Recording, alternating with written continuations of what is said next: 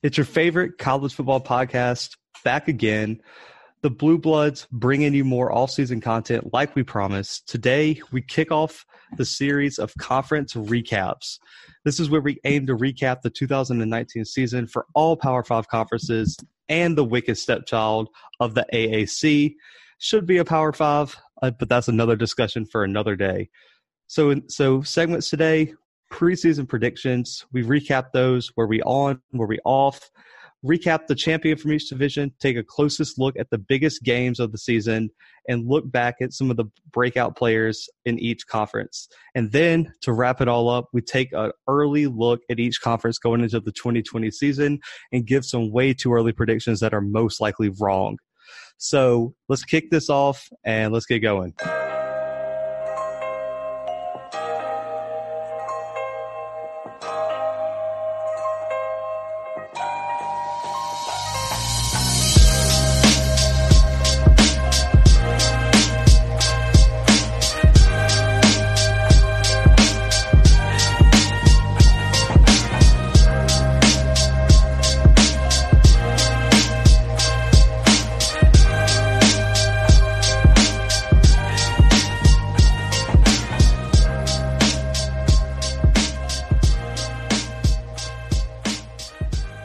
So, just like I said, we're going to start with the AAC.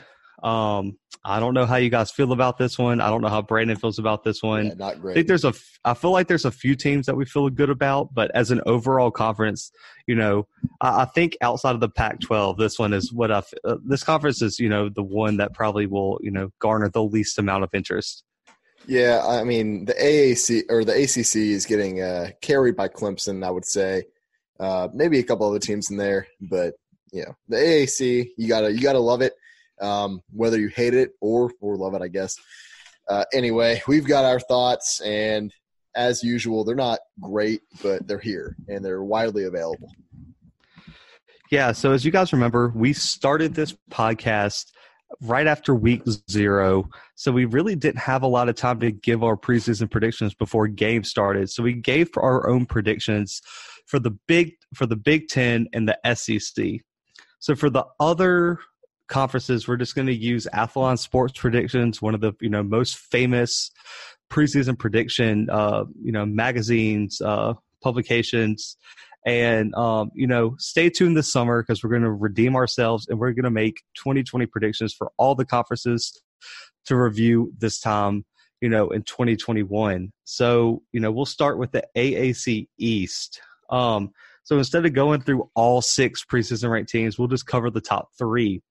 And in the East, preseason, Athlon ranked UCF, Cincinnati, and USF, South Florida, as the top 3 teams of the conference. That was a horrible take on South Florida. I mean, are you serious? Well, Zach probably agreed. He had South Florida beating Wisconsin week 1. that was sick, man. Super cool. Very good pick. It's fine. And in case you guys were wondering, the actual 1, 2, 3 finish was Cincinnati, UCF, and surprisingly, Temple. Shout out to Temple. I want a round of applause for Temple. Look, coming in 3rd place. I told you time and time again, there's something about Temple. I didn't know what it was, but apparently it was that they just went 8-5 and they had a 5-3 in conference record that made me keep picking them week in, week out. And then they got destroyed by North Carolina in the Military Bowl. So I guess that was a nice wrap on their season. yeah, I mean, you get it. I mean, I feel like if we would have made preseason predictions, though, I feel like we both might have went with Cincinnati. I mean, one of the first games we covered on the podcast was Cincinnati UCLA, and we both were really, really high on Cincinnati. And it was mostly – we definitely did Cincinnati, Ohio State, too. Yeah, so we covered them week 1 and 2. Yeah, weird, right? And then we covered them 2 more times for their 2 Memphis matchups. So, I mean, we covered Cincinnati 5 times, including their bowl game at least. And I'm sure we covered them again for sure. in the podcast. So, but I think we actually, looking back, this could just be hindsight bias. I really think that we probably would have picked Cincinnati to win. Unless you're Brandon, because Brandon did have UCF preseason ranked like 7th.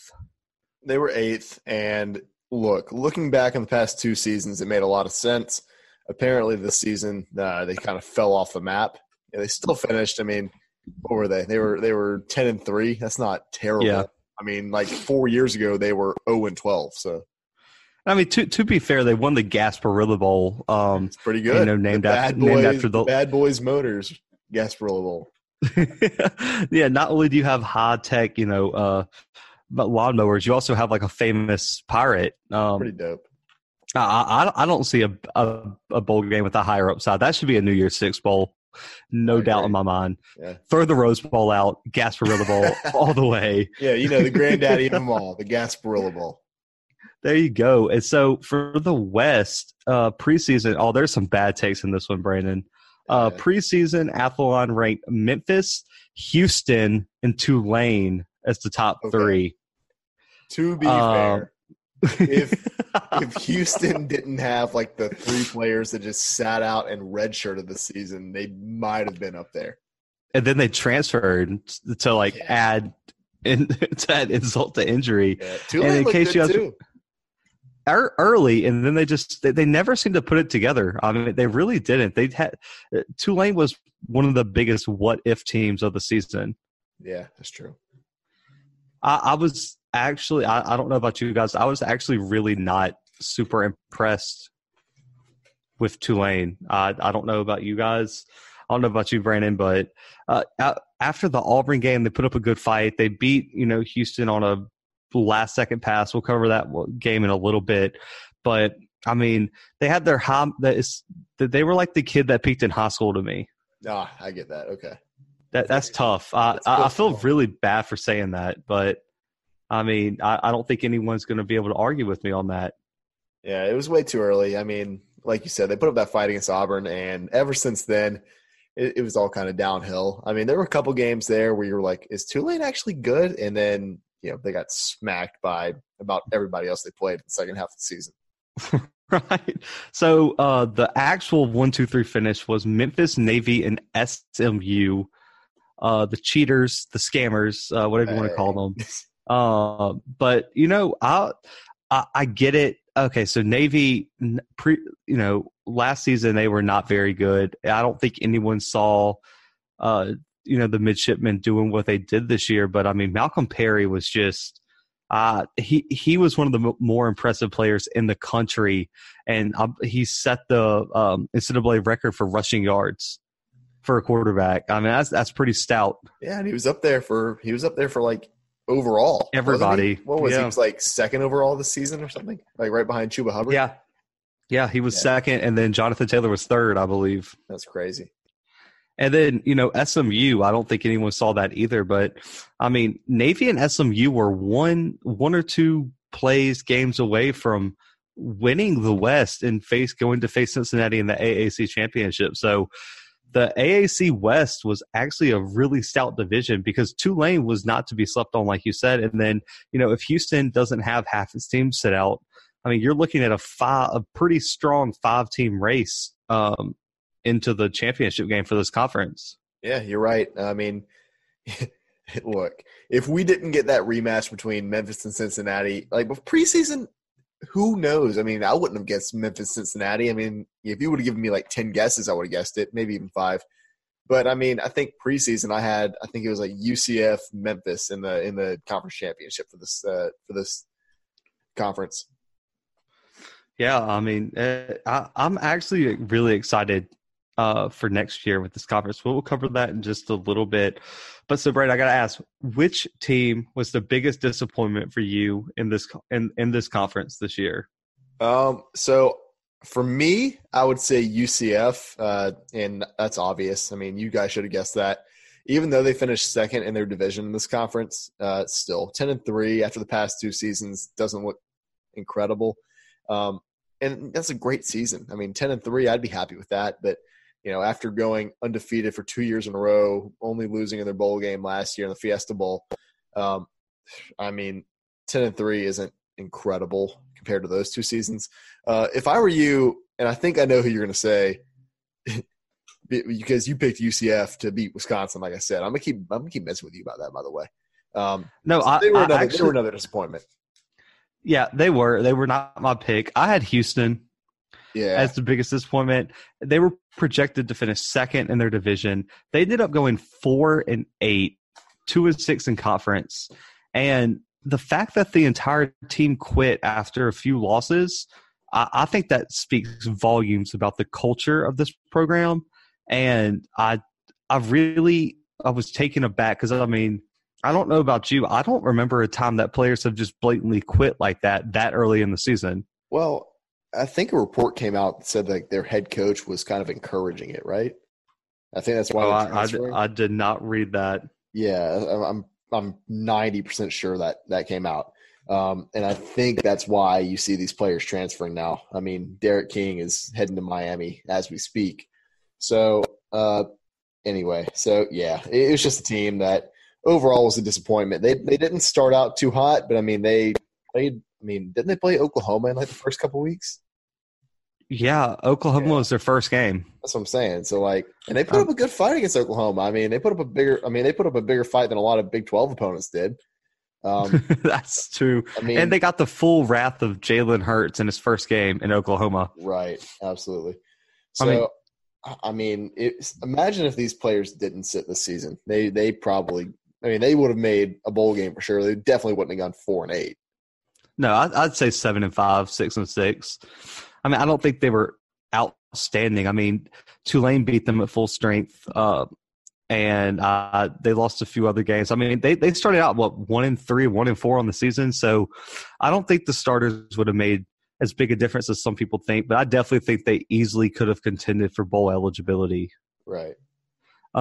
So to move on to another, little segment within a segment. Who was your biggest surprise team in this conference? I'm going to have to go with Navy here. Navy, I agree. Who saw them going 11-2 this season? If you agree, I'll go ahead and throw out a second team. SMU surprised me. I did not see SMU. I mean, this has been their best season since like 1987 when they were just handing out cars to anyone who stepped on campus. So, great. I mean, surprise season by SMU. I mean, 10-3 is 10-3. I mean, that's pretty great.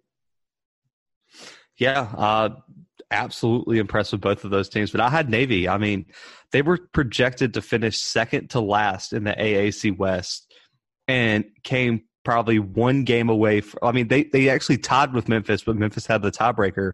So they're a win at Memphis away from getting into the conference championship and really fighting for a New Year's Six bowl game. And they hit 11 wins because they beat Kansas State in the Liberty Bowl as well. And, I mean, let's just be honest. I mean, Malcolm Perry probably is that probably cemented himself as one of the best players in Navy history, up there with like Roger Staubach.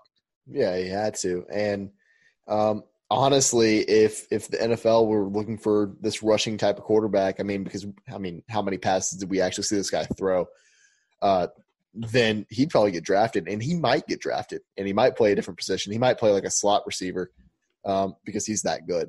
This guy's the truth. Like we said, he was the second leading rusher in the NCAA this season. Yeah, and that Army performance, on national TV, you get the sole spotlight on CBS. He put together one of his most impressive performances of his career, and I was completely taken aback by his performance in that game. Right, for sure. Oh, that was me yawning. Sorry about that. God, man. Horrible radio, guys. Horrible radio. I don't even know what we're going to do about that. You're fined for sure. Yeah, I'll make sure that I edit it out.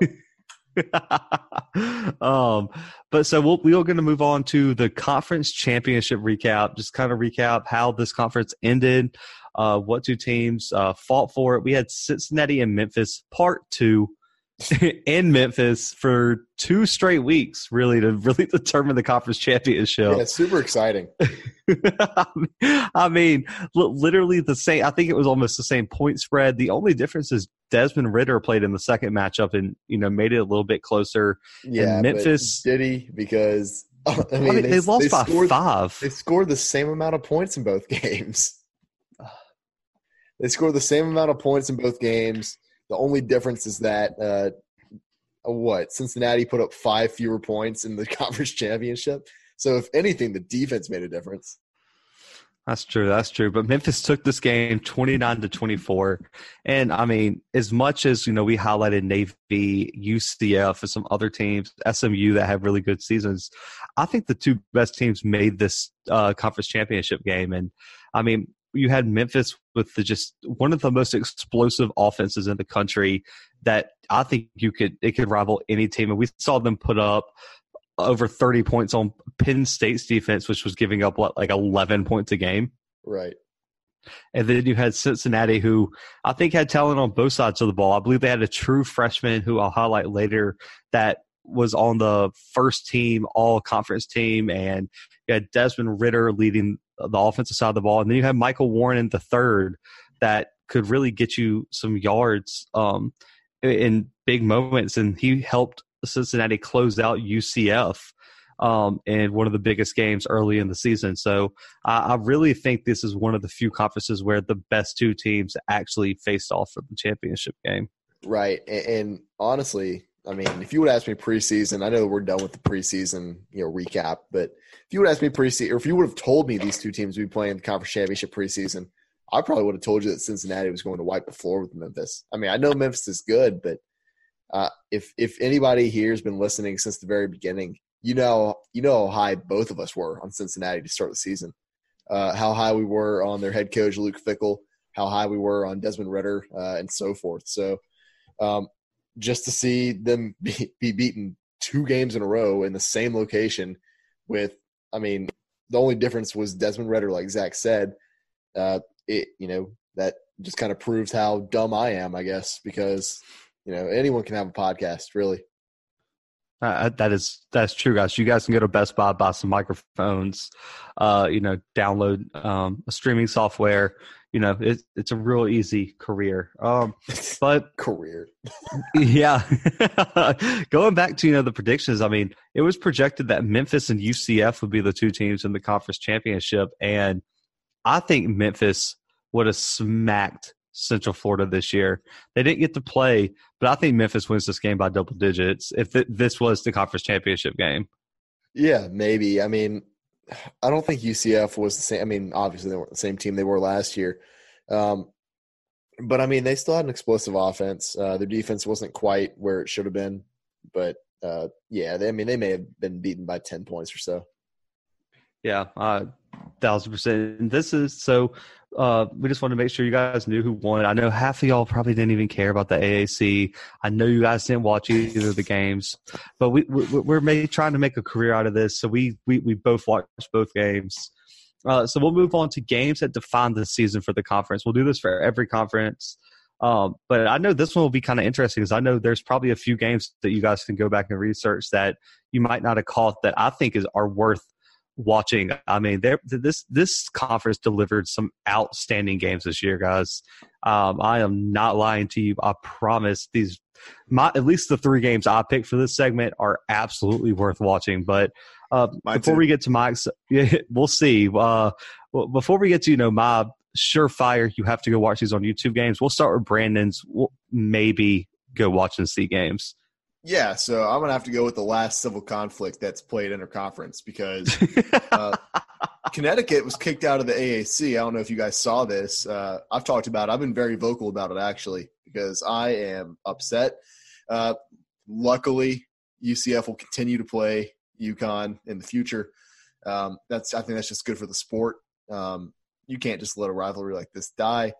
But this game was truly defining of the AAC, and it really shaped out how this conference would come to an end, really.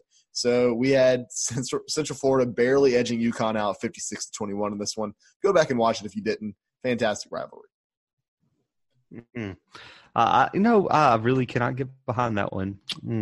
But, I literally think Brandon is going to end up with a civil conflict tattoo before his life is over. I will. Don't. Like at your funeral, I will exclusively make sure they play just highlights of the civil conflict. Well, I appreciate that.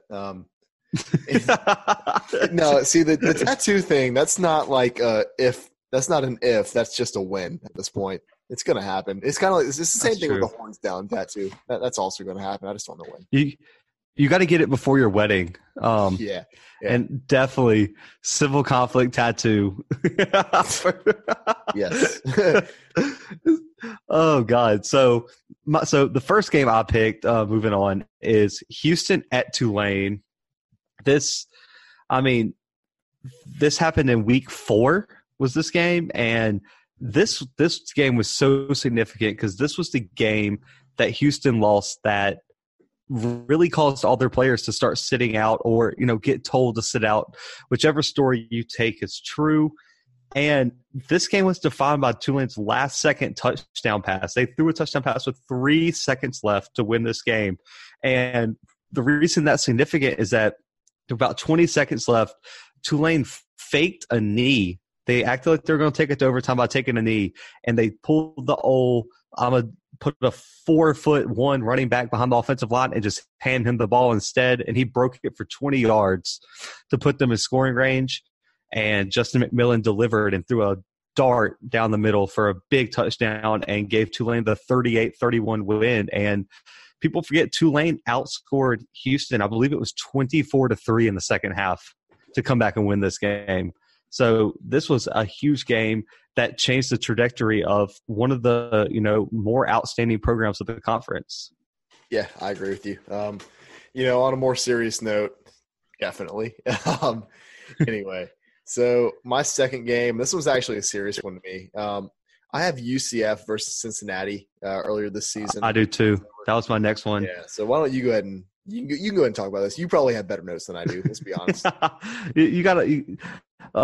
As you can tell, Brandon. I just exude we don't talk confidence. There you go.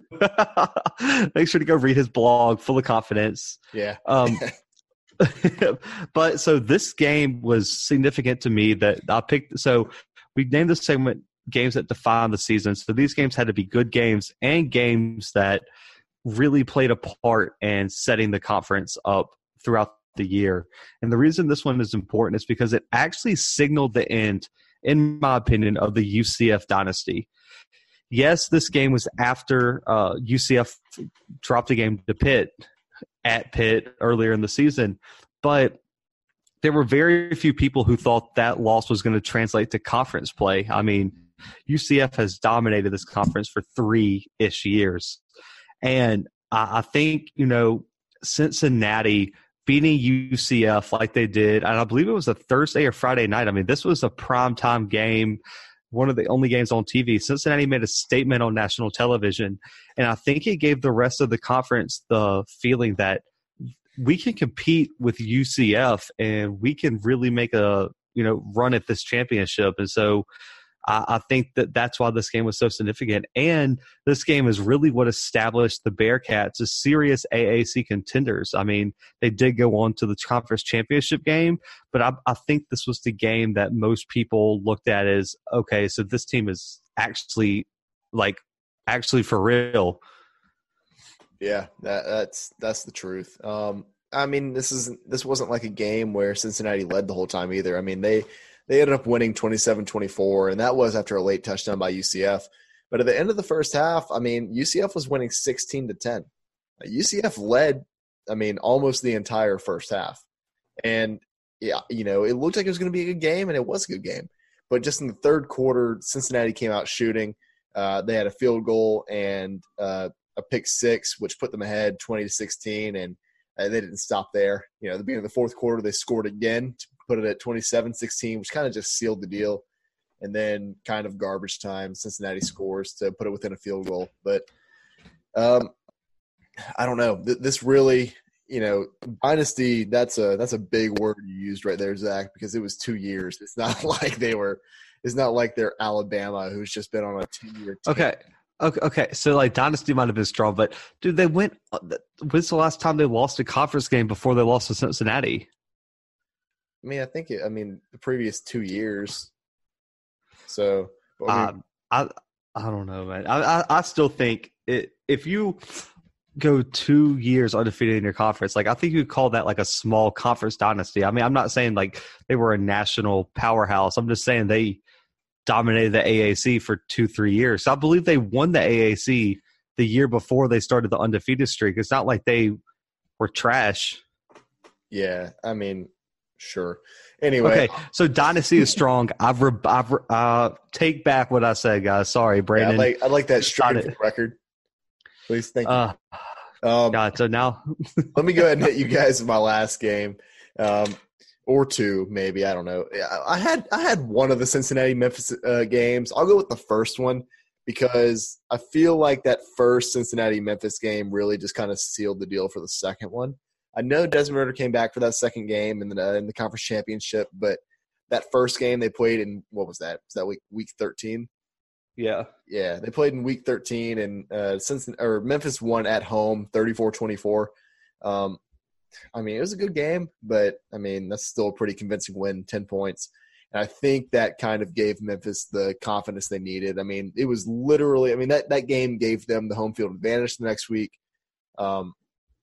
everything else. So, I mean, the conference championship at that point was set, but this – I mean, just it gave them every advantage in the world when they won this game. So, I think that basically solidified them as conference champions. I mean, they had all the game tape from the previous week. I mean, there weren't really any surprises in the conference championship. And so that's why I have that as my final game that defined the AAC this season. Yeah, I completely agree. I think you could put both games in there, honestly, like you said. I think they both were great games. I think Cincinnati had chances to win both, but I think it's just tough to go into the Liberty Bowl and beat Memphis when everything's on the line like that. And so for my final game to wrap this segment up, I also have a game that was in Memphis in the Liberty Bowl. And I think this was a no-brainer for probably the biggest game in AAC history up to this point, and that is the ranked matchup SMU at Memphis, college game day for the first time in Memphis.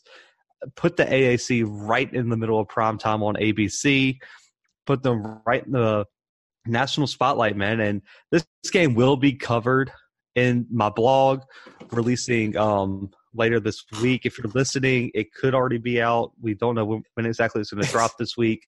But this game was so good. It made my top 10 games of the entire season. In case you guys didn't know, it ended up being a 54-48 win for Memphis. I mean, this game put up over 100 points combined, over 1,000 yards of total offense, and just put some of the most explosive playmakers in the country that are hidden in the AAC finally into primetime and introduce them to your average college football fan. And if you're wondering who I'm talking about, I'm talking specifically about Antonio Gibson, who had, I believe it was a 60-something yard touchdown run. He had a 60-yard touchdown catch, and he had a 98-yard kickoff return all in this game. And I really just think it showed how dangerous Memphis can be, how much talent is really hidden in this Group of Five conference. And I think this is why, personally, I give the AAC so much respect, because this game showed that these dudes have serious talent. And I think it's a shame that the rest of the country just views a lot of these players as subpar to some of the big Power Five conferences. Yeah, that makes a lot of sense. I don't know how this game kind of escaped me, but yeah, definitely one of the games of the year.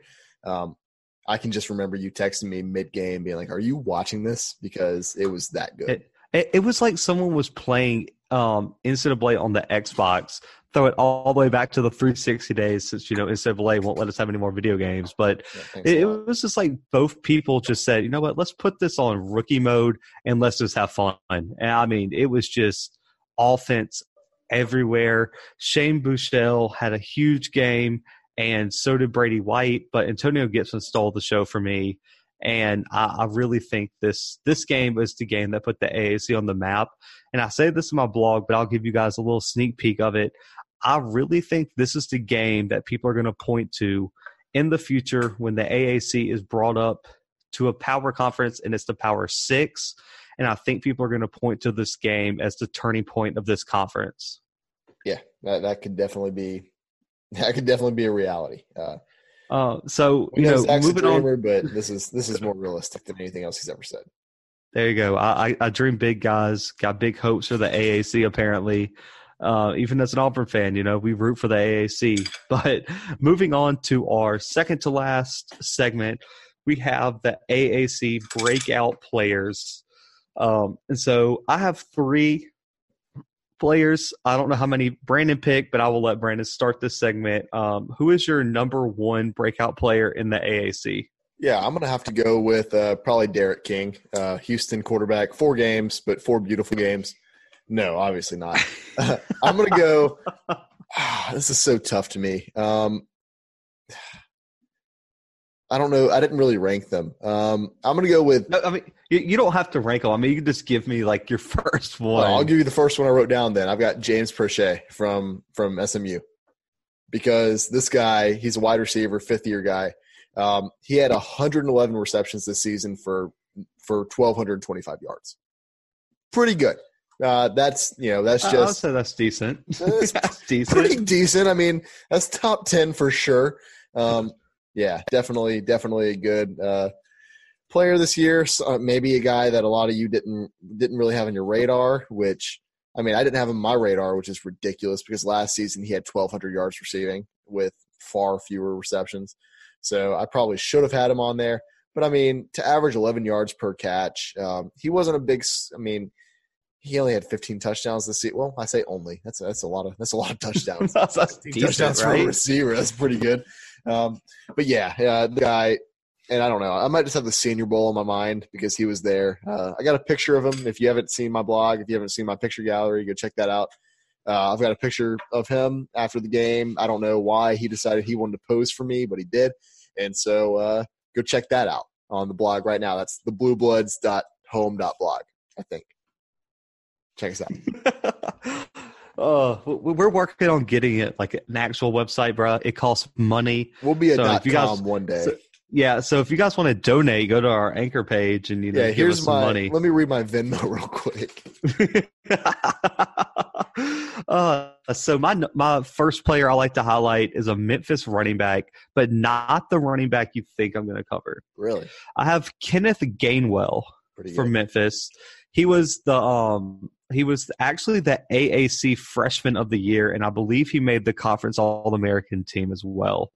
As a true freshman, as a redshirt freshman, let me correct myself. My bad.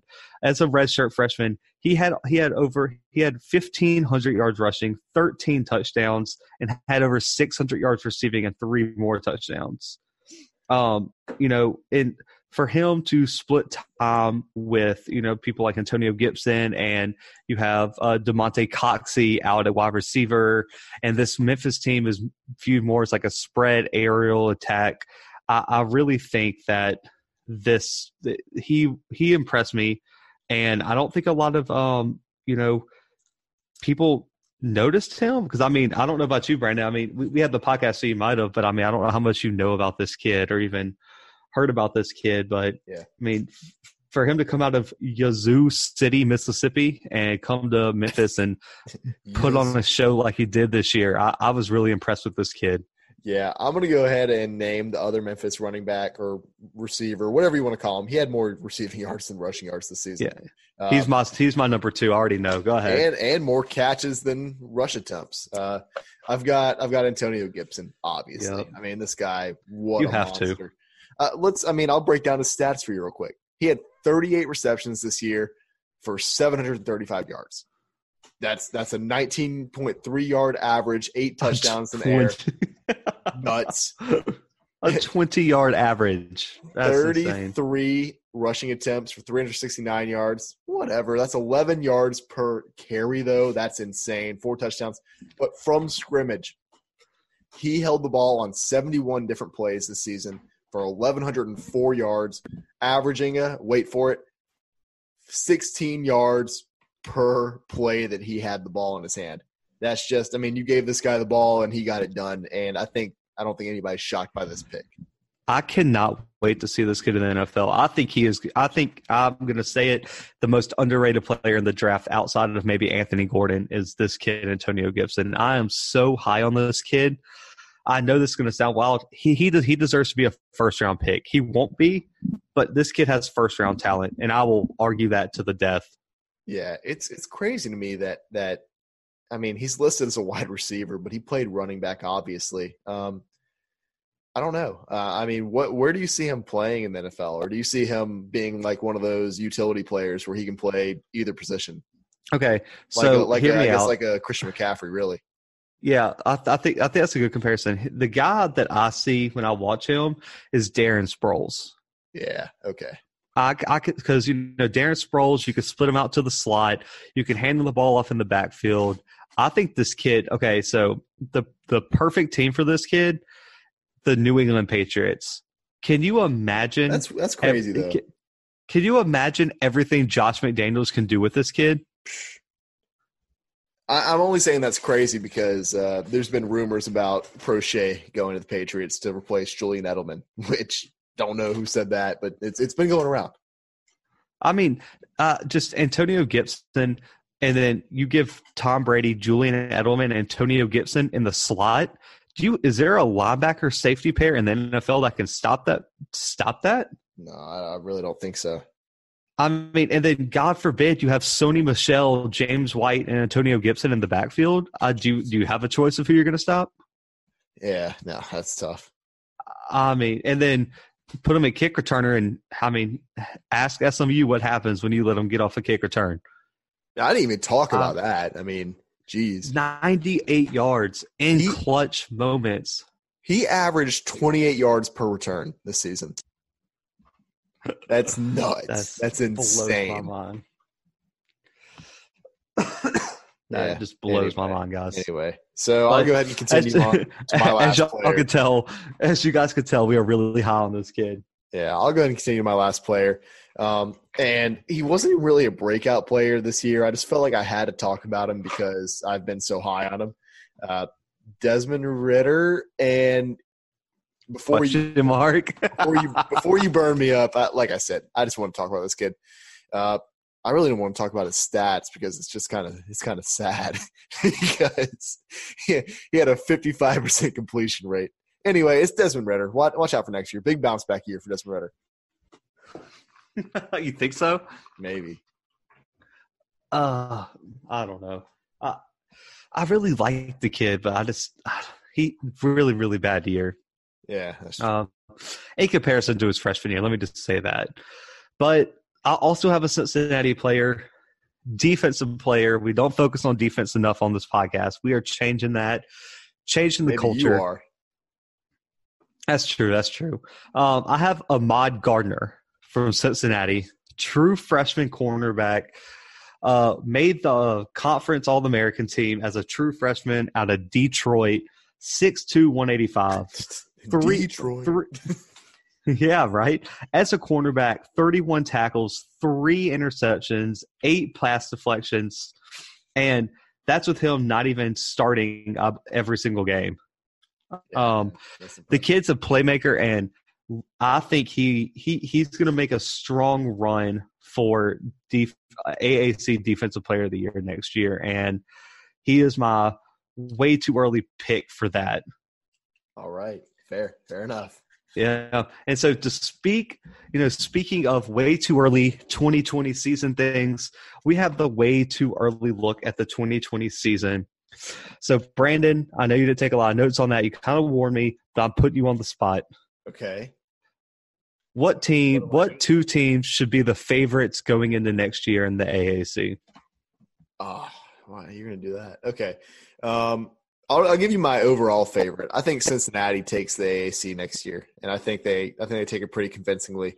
Man, this is tough now because I don't want to say Memphis, so I'm not going to say Memphis. I'm going to say SMU. Watch out for SMU. They've been sneaky. I think they've got the car lot back, so watch out for them. They're going to open that garage, and they're just going to reel in recruits. Well, Brandon already gave his pick, so I guess I'll jump ahead. I have Cincinnati winning the AAC as of right now. Me too. I think Desmond Ridder is going to return, be the best quarterback in the AAC. I think Luke Fickell does not get enough credit for what he's done. He really does here at Cincinnati, and I think they're going to make a New Year's Six bowl. I don't know which bowl games the at-large, Group of 5 bowl game, but whatever it is, I think. Bowl, I think. Oh Jesus! Okay. Well, Memphis went to the Cotton Bowl this year, gave Penn State a run for their money, could not pull it out. Cincinnati is going to be in the New Year's Six next year, if I'm putting money on it right now. We hold all rights to change our picks as it gets closer to the season. So fight me on that. We will release official 2020 prediction episodes where y'all can quote us on it. We'll put it on social media as, to hold ourselves accountable. But for right now, I'm picking Cincinnati early. And I think, a dark horse threat is UCF and SMU. Just like you said, SMU is on the upswing, and I think UCF is going to be on a revenge tour next year. And if you have UCF on the schedule, please watch out. Yeah, I mean, you can't really ever count UCF out, especially not with – and I don't know why I'm blanking on their quarterback's name right now, but this guy is Dylan Gabriel. Dylan Gabriel, watch out for this kid. He's going to be – you said that you think Desmond Ridder's going to be the best quarterback in the AAC next year. If he's not, it's going to be Dylan Gabriel. This guy is incredible. And he's a true freshman this year. So next year he'll be a sophomore. And I can't remember how many yards he had this season. I'll figure that out. Zach, entertain the people, and I'll get this right. Yeah, guys. So I agree. Dylan Gabriel on point. I think UCF's going to have talent everywhere. I think their offense is really going to resemble what Memphis's did last year. And I think Memphis can still be considered a favorite, but I want to see how the loss of their head coach, Mike Norvell, who left for Florida State, really affects this team. Yeah, I think they're going to have a lot. Go ahead. All right. So this man, listen, we're not going to talk about his completion percentage. That doesn't even matter. 59%, who even cares? But 3,700 yards in the air for an average of 9 yards a catch and 29 touchdowns. That's what I'm talking about. He's going to have a great year next year. Just watch out for it. This is a true freshman as well. So this guy is bound for glory. He won the Gasparilla Bowl, so he's already got everything going for him. I mean, that's basically a New Year's Six Bowl already. That's true. And guys, remember, UCF opens up with the home game against ACC favorite North Carolina in week 1. So they're your favorite, but oh my God. Okay. Anyway, outside of Clemson, they should be everyone's number 2 ACC team, but we'll get to that in another episode. But back to Memphis, I'm really interested to see how the Mike Norvell departure affects his team. I think the Antonio Gibson loss, that's huge. But when you have talent like Coxey coming back at wide receiver, I believe Brady White is also coming back. I think this team's going to be loaded. You have Kenneth Gainwell coming back at running back, who we highlighted in the breakout players segment. I think this Memphis team has the pieces to be successful. It just depends on how soon can this coach have this team ready. That's true. And UCF still has Mackenzie Milton on deck. I forgot about that. Yikes! Watch out for UCF for real. This might get scary.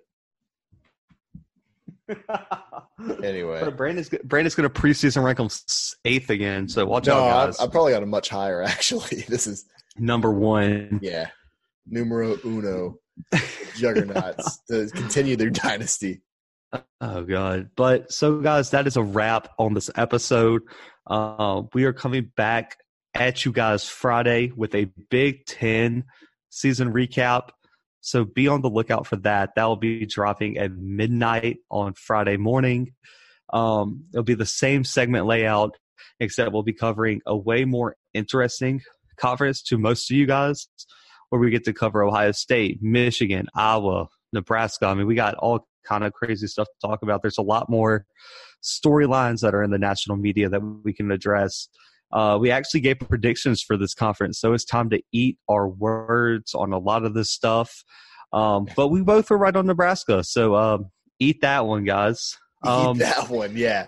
It's all you loyal listeners. Eat that. There you go. But on a serious note, man, we appreciate you guys listening. We have blog posts coming out this week. As this episode drops, I guess it'd be yesterday when you guys are listening to this, Brandon dropped the wrap-up of his amazing Senior Bowl coverage. He showed out on this last article, probably one of his best ones yet. Go check it out. It'll be on Twitter at the __ Blue Bloods. It'll be on Facebook at the Blue Bloods Pod, and Instagram. We'll be posting episode updates and all kind of stuff. That'll be at the _ Blue Bloods. Links to the blog, all the blog posts, like I said, Facebook and Twitter only. Instagram does not like that. All other updates will be posted on Instagram. I'll be dropping the Blue Bloods top 10 games of the 2019-20 season. A big description of all top 10 games, cool pictures from the games, all that stuff. We're working on getting approval to start putting videos in our blogs, so stay tuned for that one. But definitely go catch up on all the Senior Bowl content. Brandon posted, he put a lot of work into that. We're working on getting more credentials for more things, so stay tuned for even better content. We are putting a bunch of stuff out there, looking for guests and interviews and stuff like that, so be on the lookout for all that. And as we say, just because it's the off season does not mean we sleep. We keep bringing y'all content. This week we'll have 3 episodes. As long as you guys are listening, we putting out content. And so as Coach O would say, we coming. Yeah, guys. And for now, we're out.